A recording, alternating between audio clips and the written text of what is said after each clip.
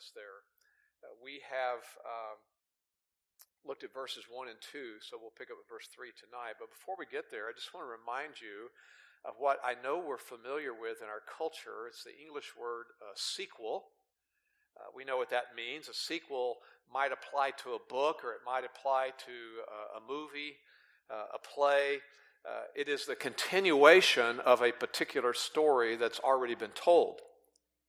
We've also become familiar with another term similar to sequel, but it's the prequel. It seems that more and more prequels are coming out now. That's a book or a movie or a play or something that goes back in time to give some of the story that took place before the original book or the movie came out. And I guess you could say that the part of John's vision that we're looking at in Revelation 12 is a prequel of sorts. John is going back in time to give us the main characters that are involved in this stage of the tribulation, and to give us some of the storyline from the past that sets the stage for the continuing description of the future tribulation. Again, that 7-year period that will occur before the Lord's second coming to the earth, when he actually sets foot on the earth. John goes forward in some of the time as well. It's a little bit of a mix.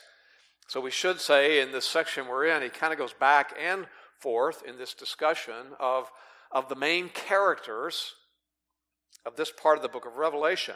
Now, we looked last time in verses 1 and 2 at one of these important characters, referred to as the woman. I'll read verse 1 again, Revelation 12. A great sign appeared in heaven. Again, this is a bit of a parenthesis, almost like a pause. If you look back at the previous chapter, the seventh trumpet has sounded, getting ready for the final pouring out of some judgments. But now there's something else that confronts John, this great sign. It's in heaven, a woman clothed with the sun and the moon under her feet, and on her head a crown of 12 stars. And as we noted last time, I won't reteach all of that, but that's referring not to a literal woman, but she is symbolic of the nation of Israel. Israel is a key player in God's redemptive plan, always has been, a key player in the past, and still to come, a key player in the future. Now, this woman was pictured in verse 2 as being in agonizing labor pains. Verse 2 says, and she was with child, and she cried out, being in labor and in pain to give birth. And that's just capturing her history, the Old Testament history of the suffering and the persecution and the attack that Israel had to endure. Well, tonight in verse 3 and following, the Apostle John introduces the ultimate cause of the woman's suffering, and it is the second main character in this section that we're studying, the dragon. The dragon. Now, we'll see that the dragon is also a sign. It's the second sign that we come to in this chapter. And as we noted last week, the idea of a sign is something that symbolizes a spiritual reality. So it's not literal, but it symbolizes something. In this case, the dragon represents Satan. And that's confirmed if you look down even to verse 9, which we won't get to tonight. We will next time. We'll complete chapter 12 next time, if the Lord wills. No, you're supposed to say that, according to the book of James. No matter what you talk about in the future, at least be thinking it, if the Lord wills. We're going to go to Trader Joe's afterwards tonight, if the Lord wills. We do that every Wednesday night, just so you'll know. I love going there. Even if we don't need anything, I like going there. Verse 9 says, and the great dragon was thrown down, the serpent of old, who is called the devil and Satan. So that confirms the spiritual reality that this figure, this dragon, represents. So there's an integral connection now between these first two characters. The fact that they're listed so close together and each called a sign. They're connected, the woman and the dragon. So let's walk through the account of this character, a ferocious character, and his connection to the woman. Verse 3. Then another sign appeared in heaven, and behold, a great red dragon. Notice how John calls attention to the description of this second sign. He beckons us to take a look with that phrase, and behold. It's as if John is saying, look at this sign. It is something to behold. And the reason is that this new character is the woman's mortal enemy. As we also reviewed last time, Satan is an evil, wicked, fallen angel, formerly known as Lucifer when he was an exalted angel in heaven. But this fallen angel, Satan, is referred to here as a dragon, and it's only in the book of Revelation that Satan is referred to with this figure, the dragon. Elsewhere, he's referred to in other ways, and certainly one of the ones that we're familiar with is the fact that he's called a serpent in Scripture. That goes all the way back to the book of Genesis. Genesis 3, verse 1, that beginning of the fall of man there, chapter 3. This is how chapter 3 begins in verse 1 of Genesis. Now the serpent was more crafty than any beast of the field which the Lord God had made. So this is a creature called a serpent that Satan used. Even in the New Testament, he's referred to that way. 2 Corinthians 11, verse 3, Paul looks back at that scene and talks about the serpent who deceived Eve by his craftiness. And the reason Satan is called by that name, the serpent, is because that's the animal, the creature that Satan chose to use in the Garden of Eden when he tempted Adam and Eve.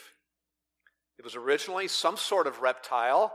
I mean, all the paintings that you see, trying to depict the fall of this big, snake in the tree and talking to Eve. It was not in that form yet. It was in the form of some sort of reptile that was likely originally upright, standing on two legs perhaps. But we know it was cursed by God. That's Genesis 3, verse 14. Cursed to either walk on four legs close to the ground or to slither like a snake. Genesis 3, verse 14.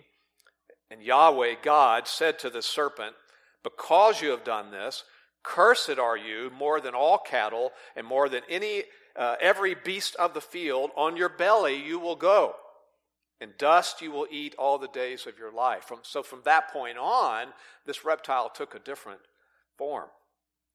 We're familiar with that, the serpent. So why is Satan symbolized here in the book of Revelation as a dragon in John's vision instead of a serpent? Well, because of the point being made about Satan here and his connection to the woman, that he is the enemy of the woman, the enemy of her suffering, the woman being the nation of Israel. The dragon's appropriate to make that point, right? I mean, what do we think of when we visualize dragons? Fierceness. That's what John saw in this vision, a ferocious monster. And it is this picture of Satan that we will find numerous times in Revelation. Only in Revelation, but it's in chapter 12, chapter 13, chapter 16, chapter 20. I'll only read just that last one maybe, Revelation 20, verse 2. And he laid hold of the dragon, the serpent of old, who is the devil and Satan, and bound him for 1,000 years. Of course, we'll look more at that when we get to Revelation 20. Now, we are obviously studying a text in the New Testament here, in the book of Revelation, that is New Testament. Therefore, it's written in Greek. And the Greek term for dragon is drakon. Drakon, D-R-A-K-O-N. Drakon is how you would spell that in English letters. But there is a Hebrew term in the Old Testament, also translated dragon. Find it several places. Here's one, Isaiah 27, verse 1, saying something about the monster Leviathan. Isaiah 27, verse 1, in that day the Lord will punish Leviathan. He will kill the dragon who lives in the sea. That's the Hebrew term. Greek is drakon. The Hebrew term is tanin. It looks like tannin, T-A-N-N-I-N, tanin. And interestingly, that same word tanin is translated elsewhere as monster or sea monster. Just a couple of references there. Genesis 1:21, it says, God created, this is in the story of the creation, the account of the creation, 6 literal days. God created the great sea monsters, the great tanin, and every living creature that moves. Jeremiah 51, verse 34. Nebuchadnezzar, king of Babylon, has devoured me. He, referring to him, he swallowed me like a monster, like a tanin. So drakon is a good symbol for Satan. It carries over that tanin sort of idea, especially when you view him in relationship to the woman, the nation of Israel. He is that nation's mortal enemy. He is the great monster to her, the great dragon. Now, our verse does use that word great. We saw that earlier in verse 1. It's the same Greek term, megas.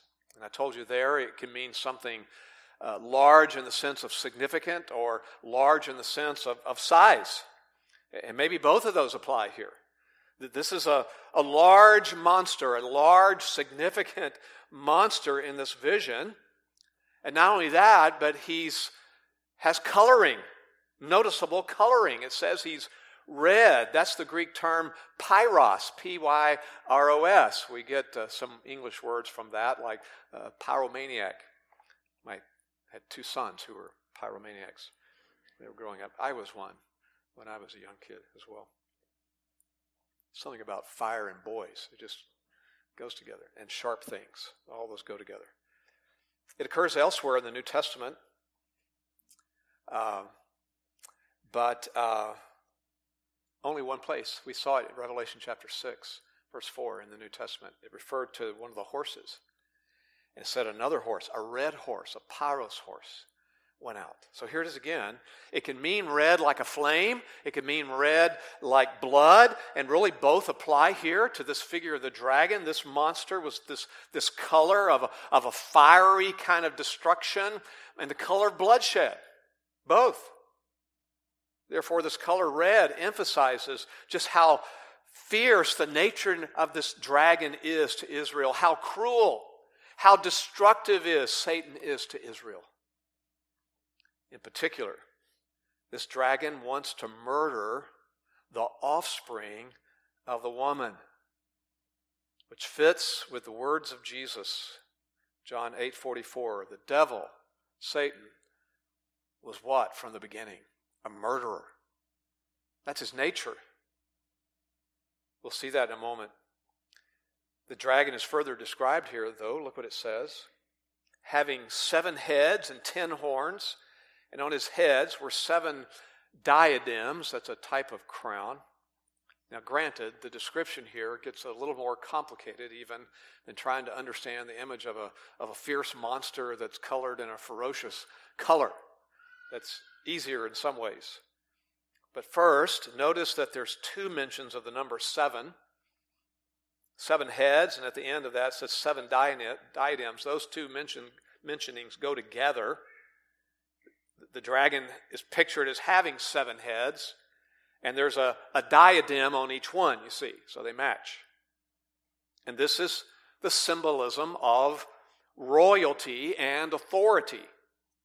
Now, the diadem was something they understood in their culture. The diadem was actually a blue band that had white markings on it, and Persian kings especially would add that kind of blue and white marked band to their crowns as a symbol of their royal power and their authority.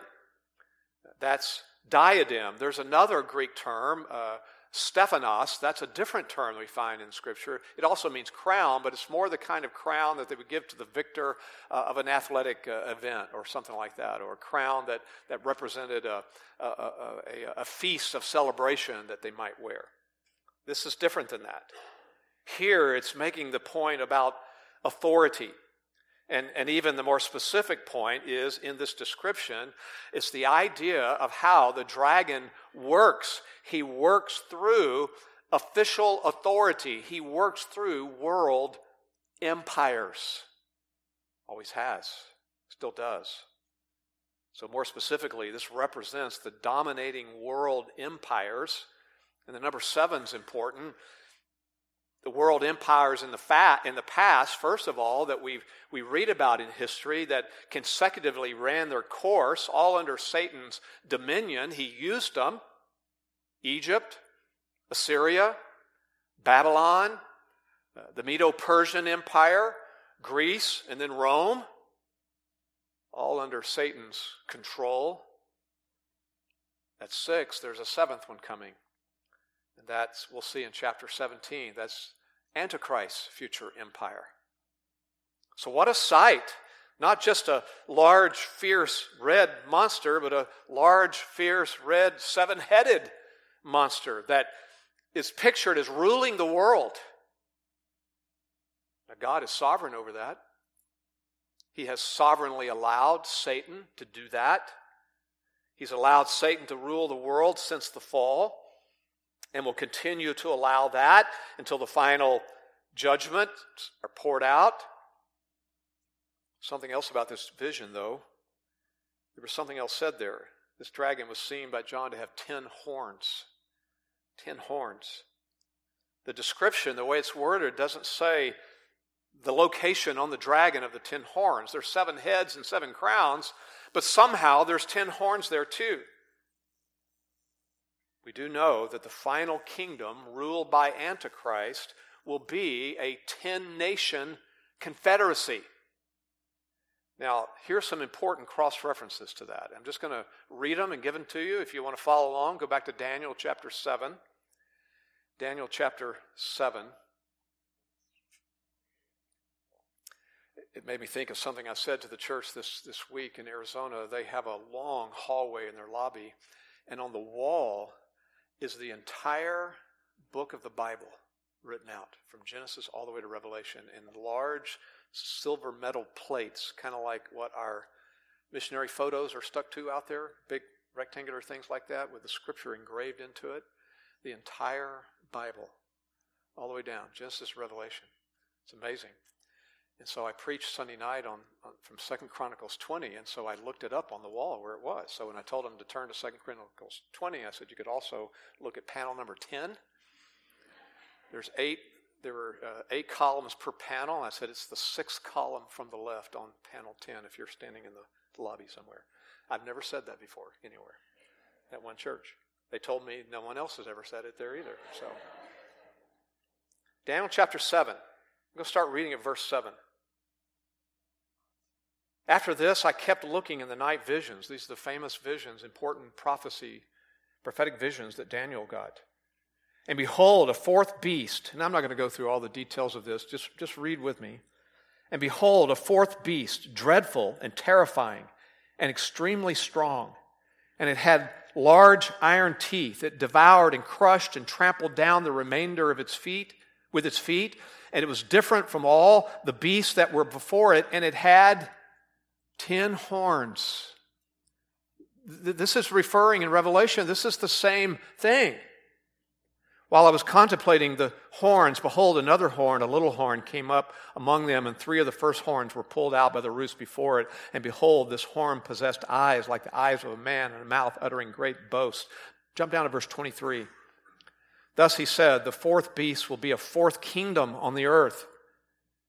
So we know we're talking about political entities, kingdoms, which will be different from all the other kingdoms and will devour the whole earth and tread it down and crush it. As for the 10 horns, out of this kingdom 10 kings will arise. That's what the 10 horns refer to. A 10-nation grouping, a confederacy, and another will arise after them, and he will be different from the previous ones and will subdue 3 kings. He will speak out against the Most High and wear down the saints of the Highest One. At the end of it, it says there, and they will be given into his hand for a time, times, and half a time. That's 3.5 years, the second half of the 7-year tribulation. Now jump back to Revelation. Look at chapter 13. Go ahead to verse 1. You see this terminology continue. Revelation 13:1, and the dragon stood on the sand of the seashore. Then I saw a beast coming up out of the sea, having 10 horns and 7 heads. And on his horns were 10 diadems. Diadems on his heads were blasphemous names. Jump all the way to Revelation 17. See how this comes up again.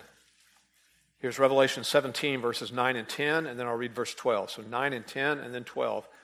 Here's the mind which has wisdom. The 7 heads are 7 mountains on which the woman sits, and they are 7 kings. 5 have fallen. 1 is, the other has not yet come, and when he comes, he must remain a little while. Jump to verse 12. The 10 horns which you saw are 10 kings who have not yet received a kingdom, but they receive authority as kings with the beast for 1 hour.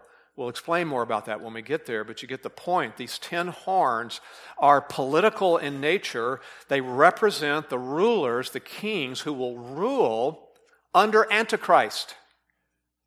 So in chapter 17, we'll investigate that more. But for now, just kind of keep it at the 40,000-foot level. These references point to a future world empire. And in 13:1, we saw that the beast will appear. And the beast is going to be the agent through whom this dragon lies in wait. Again, but for the woman's offspring. And the shifting of the diadems from the heads of the dragon in chapter 12 to the horns of the beast in 13:1, there's going to be this transfer of power from what we're seeing here to this 10-king confederacy. But anyway, the bigger point for now is just the hatred of this dragon for this woman, Israel. Look at verse 17 of chapter 12, and that's as good a summary as you'll find of that hatred. The chapter is going to conclude with it. 12:17, so the dragon was enraged with the woman and went off to make war with the rest of her children who keep the commandments of God and hold to the testimony of Jesus. There is no way to overemphasize the extreme hatred that Satan has for God and the extreme hatred that Satan has for God's chosen people, Israel. Now, as we've already seen, this evil nature of Satan was first manifested in heaven. And so this is what John's vision goes back to now in verse 4. I said there's a back and forth nature to this. There's some future things, but there's also prequel being given to us. Here's some prequel. Verse 4, and his tail swept away 1/3 of the stars of heaven and threw them to earth. The stars of heaven refer to angels who fell with Satan in history past. Look down at verses 7 and 9, and that confirms it for us there. We find the references to the dragon's angels. And just so you'll know, we've already seen star used to represent an angel. That's back in chapter 9, verse 1. It says there that the 5th angel sounded, and I saw a star from heaven, which had fallen to the earth, and the key of the bottomless pit was given to him. In fact, all the way back to Job, chapter 38, verse 7, it talks about the angels that way. The morning stars sang together, and all the sons of God shouted for joy. So here, it's that kind of symbolism. It's an angel. So our verse is a reference to the fact that when Satan fell from heaven, we discussed this last time. You see it in Isaiah 14 and Ezekiel 28. When he fell, he took not just some angels with him, fallen angels now, demons. He took 1/3 of the angels with him. How many was that? Well, good question. We don't know. The exact number of angels who joined Satan in his rebellion is never revealed, but we can conclude one thing. It was a very large number. Just look back at chapter 5, verse 11 for a moment. Remember that scene in heaven? John's taken up in his vision to heaven, and he sees the throne there, and all those around the throne exalting the Lamb. Look at verse 11 of Revelation 5. Then I looked, and I heard the voice of many angels around the throne, and the living creatures and the elder, and the number of them was myriads of myriads and thousands of thousands. You might remember that we not only said it was an uncountable number, but when we studied that, the term in Greek for myriad, that was the highest number in their language. That's the highest number that the Greeks could express just in a word, though it doesn't refer to an exact number. So we can conclude it's almost larger than we can imagine, because it's larger than we can imagine that the angels that were around the throne praising God that John saw. These are angels that fell. It's interesting that in chapter 9, verse 16, one little number is given to us. The number of the armies, these demons of the horsemen, were 200 million. That's just part of them. So we are talking about a large number. There were more than 200 million. So a third of some large number of angels fell, and they were cast from heaven with their leader, their general, Satan, Lucifer, who became Satan. This indicates the control he had over them, the authority he had on them, the fact that he could persuade a third of the stars, a third of the angels to go with him. They were cast out, and it says, to the earth. You know what that means? There are millions and millions who are free currently even to roam the earth and the heavenly realm. Just as a side note, remember what Paul said in Ephesians 6, verse 12? Our struggle is not against flesh and blood, but against the rulers, against the powers, against the world forces of this darkness, against the spiritual forces of wickedness in the heavenly places. That's what he's referring to there. They're the enemy of God's people still, today in the church age, roaming, doing Satan's bidding. So back to our passage, it is this large group of fallen angels, along with then evil men that are under Satan's control, that assist Satan, as on earth for centuries he has taken out his animosity against God and against God's people, in particular the nation of Israel, and he's been doing it for a long time. And that's what we see again in verse 4. And the dragon stood before the woman, Israel, who was about to give birth. He knew it was coming, so that when she gave birth, he might devour the child. Satan opposing Israel for centuries, waiting for this greatest opportunity of the one that would come through Israel. Now again, we touched on this last time, but it's so important in our understanding of the biblical storyline. Let's review it again. Throughout history, Satan has directed hateful efforts toward persecuting the nation of Israel, God's chosen people, the one through whom Messiah would come, the one by whom the good news of who God is and the good news of forgiveness was supposed to be proclaimed. The dragon's evil intentions toward this woman has been evidenced throughout many events in Old Testament history. Here's just a few in review. You've got to understand, Satan's behind all these things. It goes all the way back to Genesis chapter 4, after the fall. The first murder. Cain killed his brother Abel. Abel was a righteous, obedient man. Who stirs up that? Who's behind that? Satan. Genesis 4, Cain rose up against Abel. The Apostle John, the same author here, he comments on that murder in his first epistle, 1 John 3, verse 12. And he asks the question, for what reason did he slay him? Did Cain kill Abel? John answers it, because Cain's deeds were evil and his brothers were righteous. There's light and dark right there. The two forces. Satan stirs up that murder. You go forward in biblical history, Genesis 12, Genesis 20, you find these attempted rapes of Sarah. Satan's behind that. Genesis chapter 26, also of Rebekah. Satan's behind that. Genesis 27, when Rebekah influences Esau to cheat his brother out of his birthright. Who's behind that? It's not just human beings and jealousy. I mean, that comes to play, but there's a force behind that. There's opposition to God's redemptive plan behind all that. Go to the Exodus. Exodus chapter 1, and the Israelites becoming slaves in Egypt. Who's behind Pharaoh? Satan. Then Moses is born. Exodus 1 and Exodus 2. And what did Satan stir up Pharaoh to do?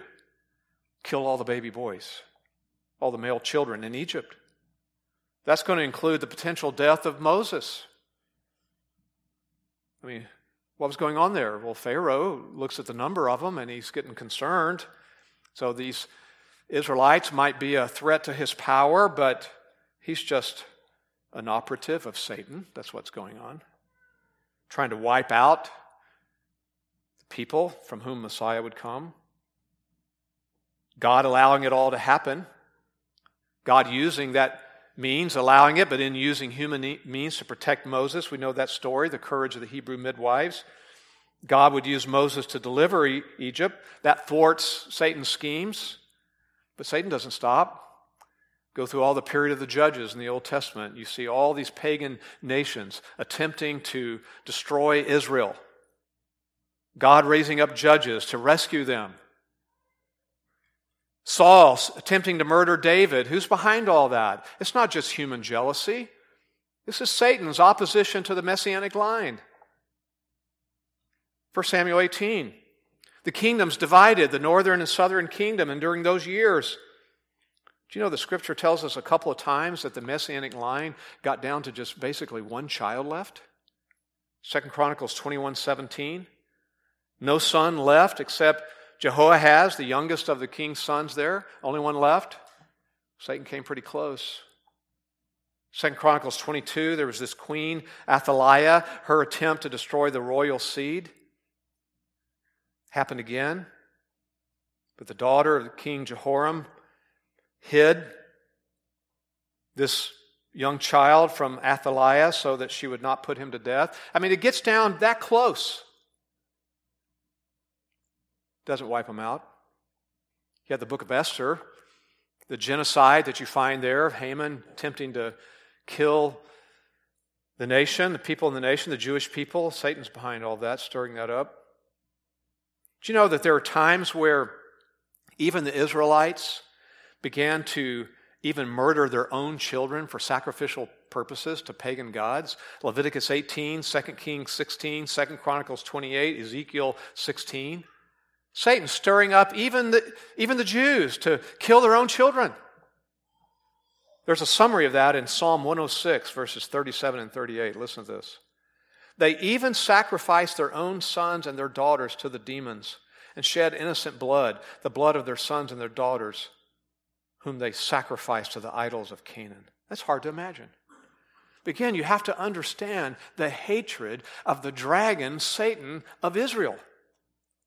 And regardless of all those attempts and more of Satan's desire to thwart God's redemptive plan, the nation waiting, Messiah to come, the woman did give birth.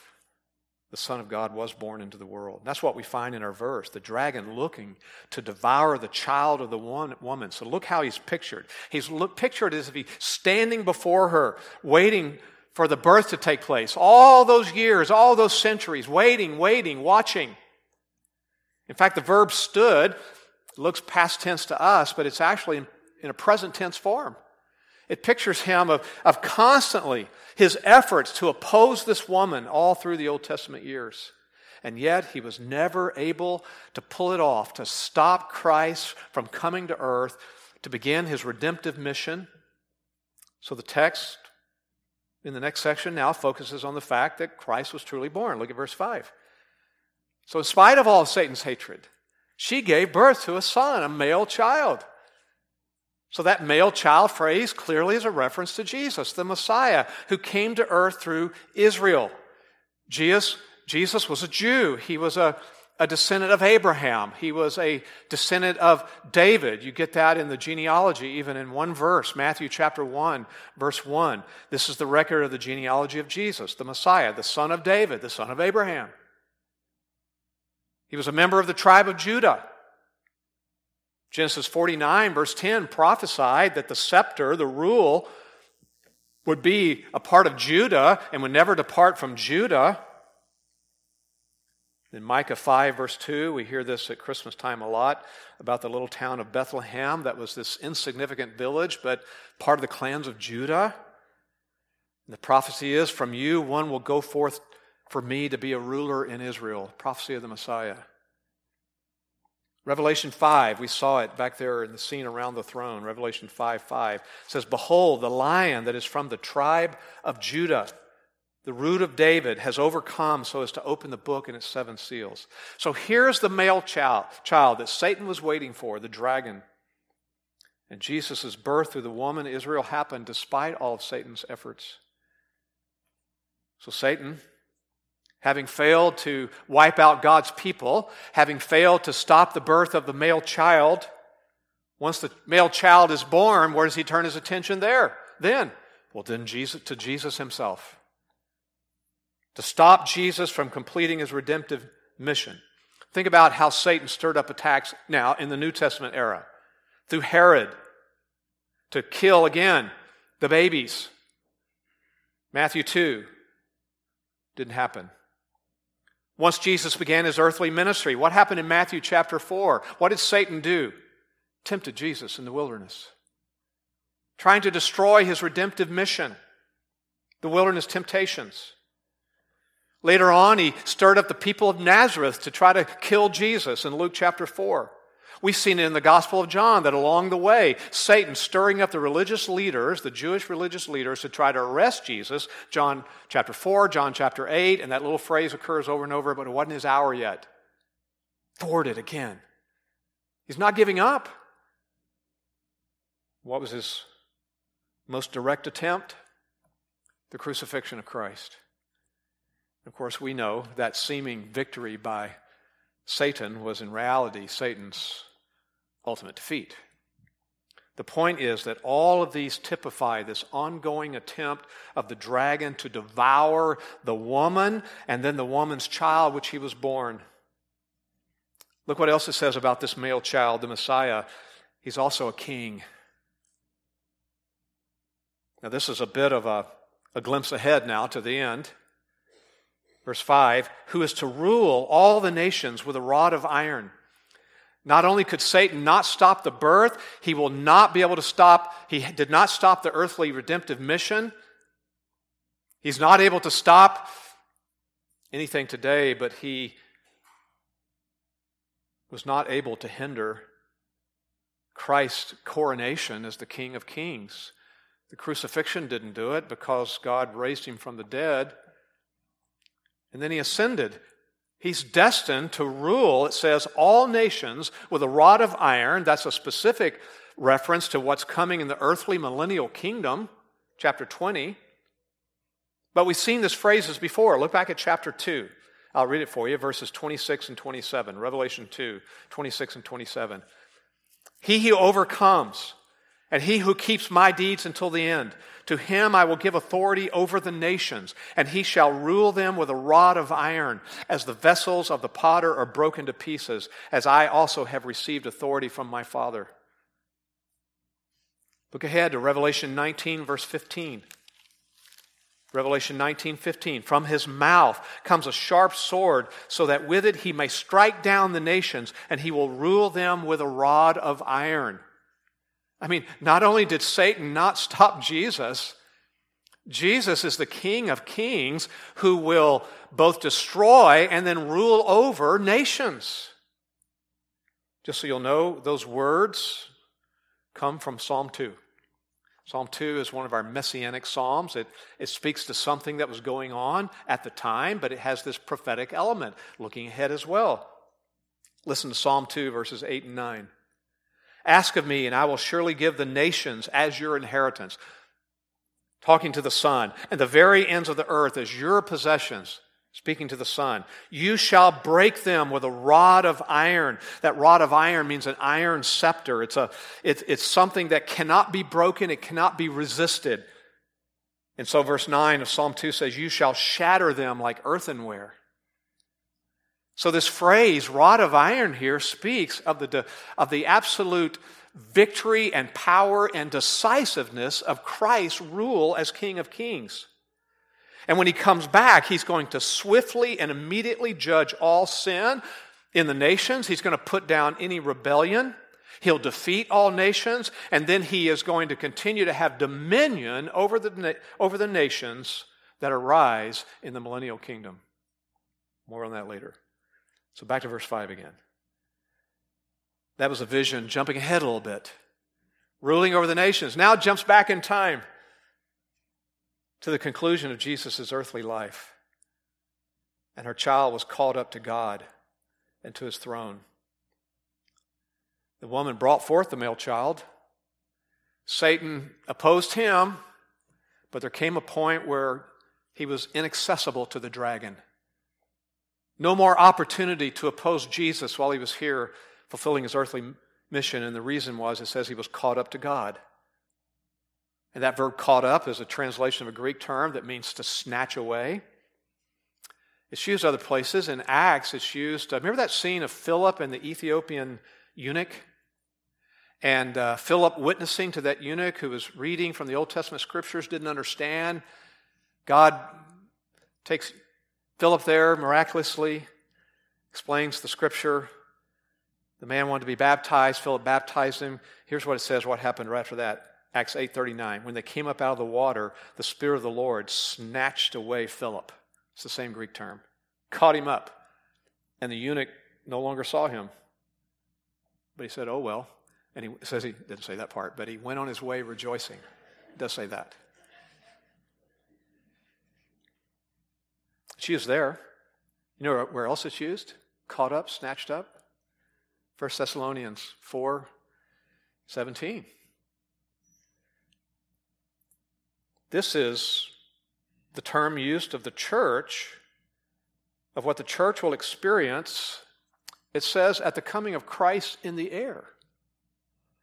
I earlier emphasized on purpose, the second coming is Christ coming to earth.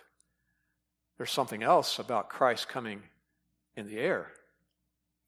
1 Thessalonians 4:17, then we who are alive and remain will be caught up together with them in the clouds to meet the Lord in the air. And so we shall always be with the Lord. Many of you keep waiting for us to comment on that more, but we're not going to do it yet. The rapture. One more place it's used, 2 Corinthians 12, verse 4, that vision that Paul had where he said he was caught up into the third heaven, you know. Same word. He was caught up into paradise and heard inexpressible words, which a man is not permitted to speak.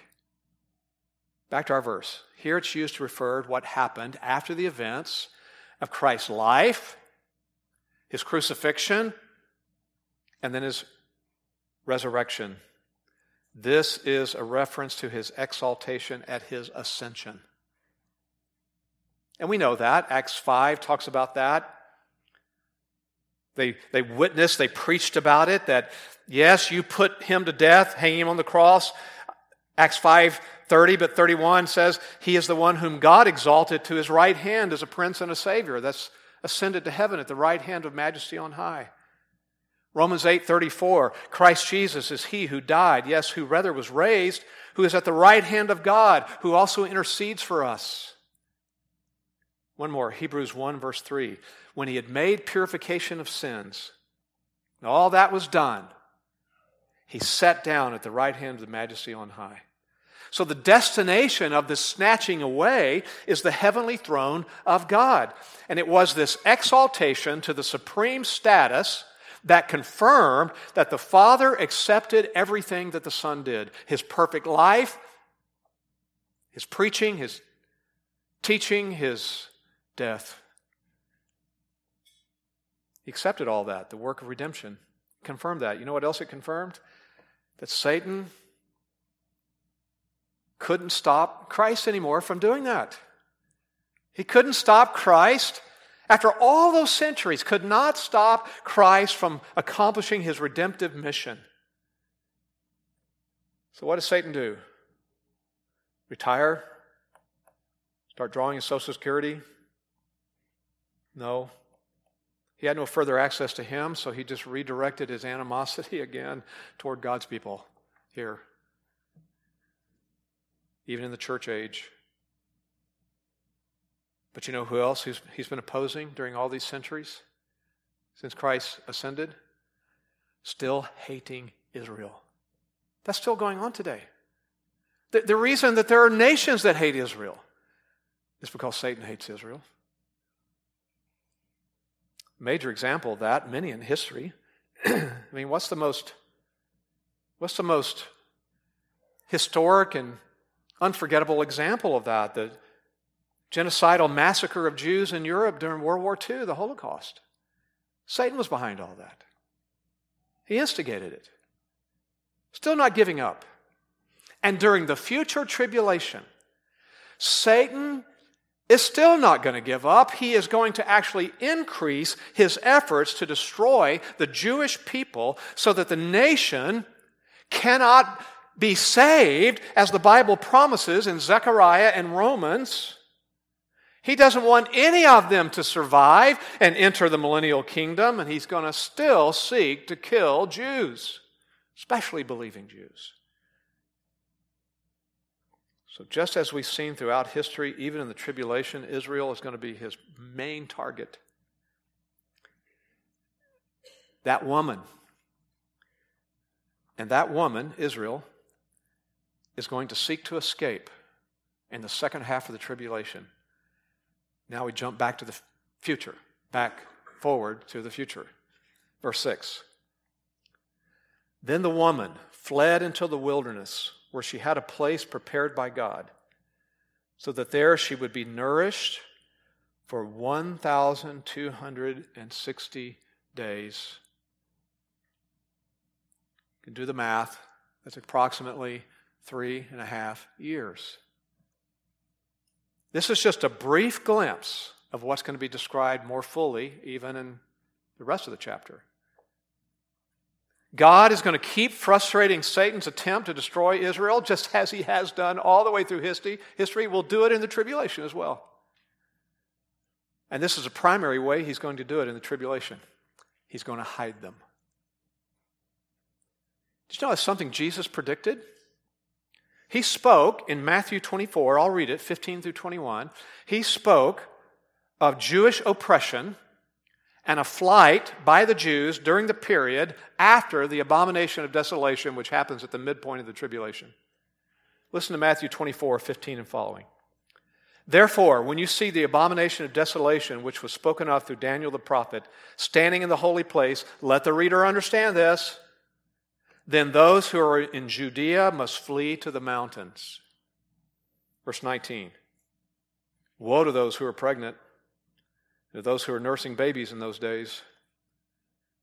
Pray that your flight will not be in the winter or a Sabbath, for then there will be a great tribulation. This is the second half of the tribulation, great tribulation, such as has not occurred since the beginning of the world until now, nor ever will. Unless those days have been cut short, no life would be saved. For the sake of the elect, those days will end.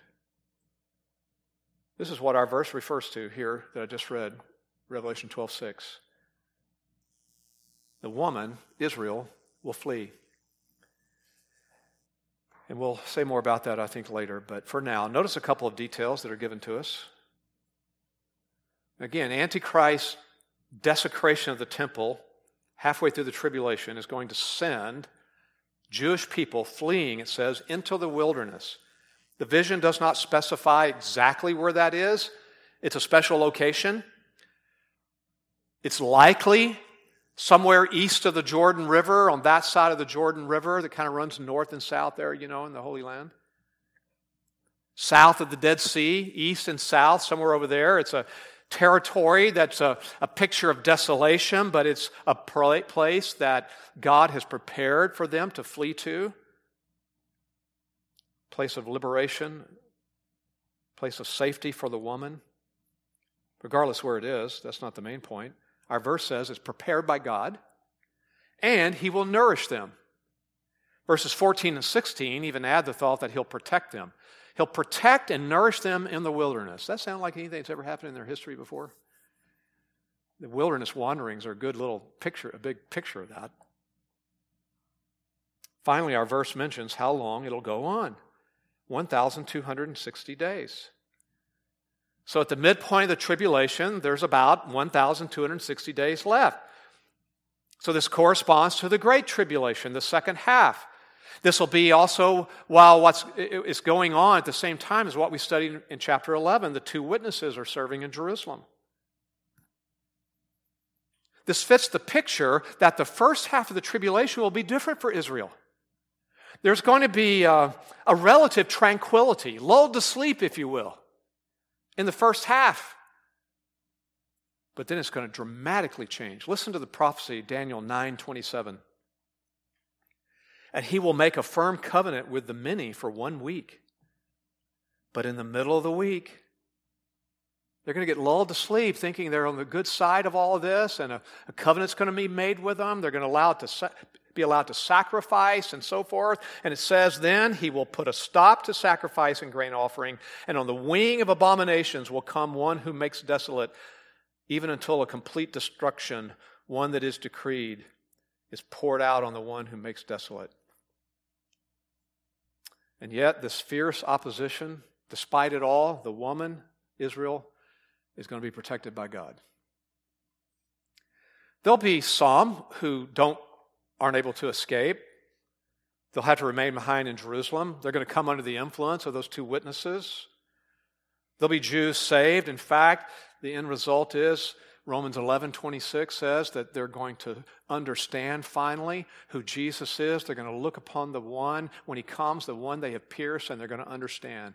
Not all Jews in history who died lost are going to be saved, but Israel, as it's known there, national Israel, God still has a purpose for them, Romans 11:26.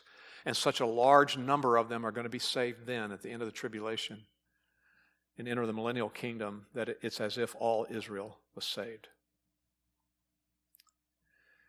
So there's a great cosmic war of the ages. I introduced it last time, the longest war. It's been going on between God and Satan. It began with Satan's rebellion in heaven, came to earth eventually. All that he did in his hatred of Israel is going to reach a climax sometime in the future. So next time, some of the same prequel history will be discussed, but we'll also see the angel Michael's role as well. Father, we stand back and try to process all this and a lot of facts and a lot of symbolism, and yet we interpret your scripture consistently as we always seek to do, and the prophecies start fitting together, they start adding up, and we are amazed at how you have carried out your redemptive plan in the face of all this evil for millennia, and that you are still going to complete it in the future. So we thank you for the encouragement that gives us. Many, many specific details you didn't think we needed to know. So we trust you for that. But we certainly get the big picture of what's to come. So Lord, help us to live in light of the knowledge that you have a plan. Our lives are not even about us. This is not all there is. And what goes on in our own little slice of the pie and the years that we have on the timeline, it's so insignificant, really. Even what goes on in our own nation is insignificant at the end of the day, because we understand the big picture. We see what's going on. Satan stirring up governments, Satan stirring up individuals, instigating evil things, wickedness in the philosophies, the things taught on the university campuses, and sadly today, the things taught in many churches to deceive people, stirred up by the great murderer, the great liar.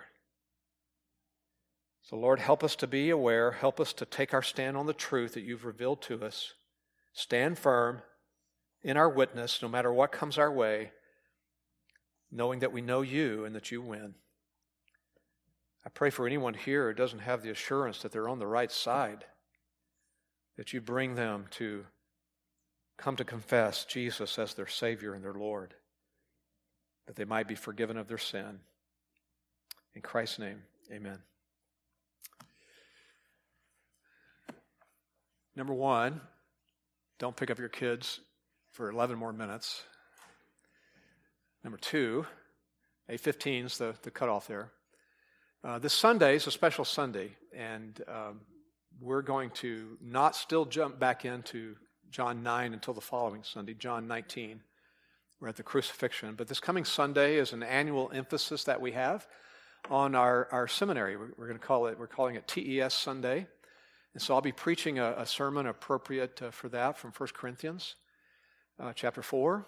And we'll be making sure you know who our seminary students are. They started class today, and we've got some new students, and it's exciting to see them up there and all that. And I have the joy of going in November to St. George, Utah, to be a part of Jason's ordination. So I'm really looking forward to that. Our church and their church kind of working together to ordain him to the ministry. So we'll give some more reports about him in the days ahead. But this coming Sunday, and it'll be an opportunity when the service closes, the ushers will be standing out the door.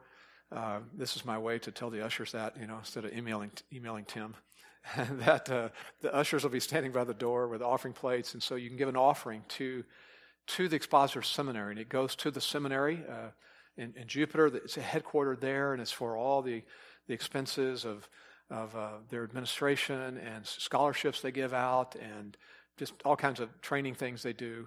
This is our opportunity to take up special offering for them at the conclusion of the service. So you can prepare for that and give to them. All right. Enjoy some fellowship with those around you. Meet somebody you don't know. You're dismissed.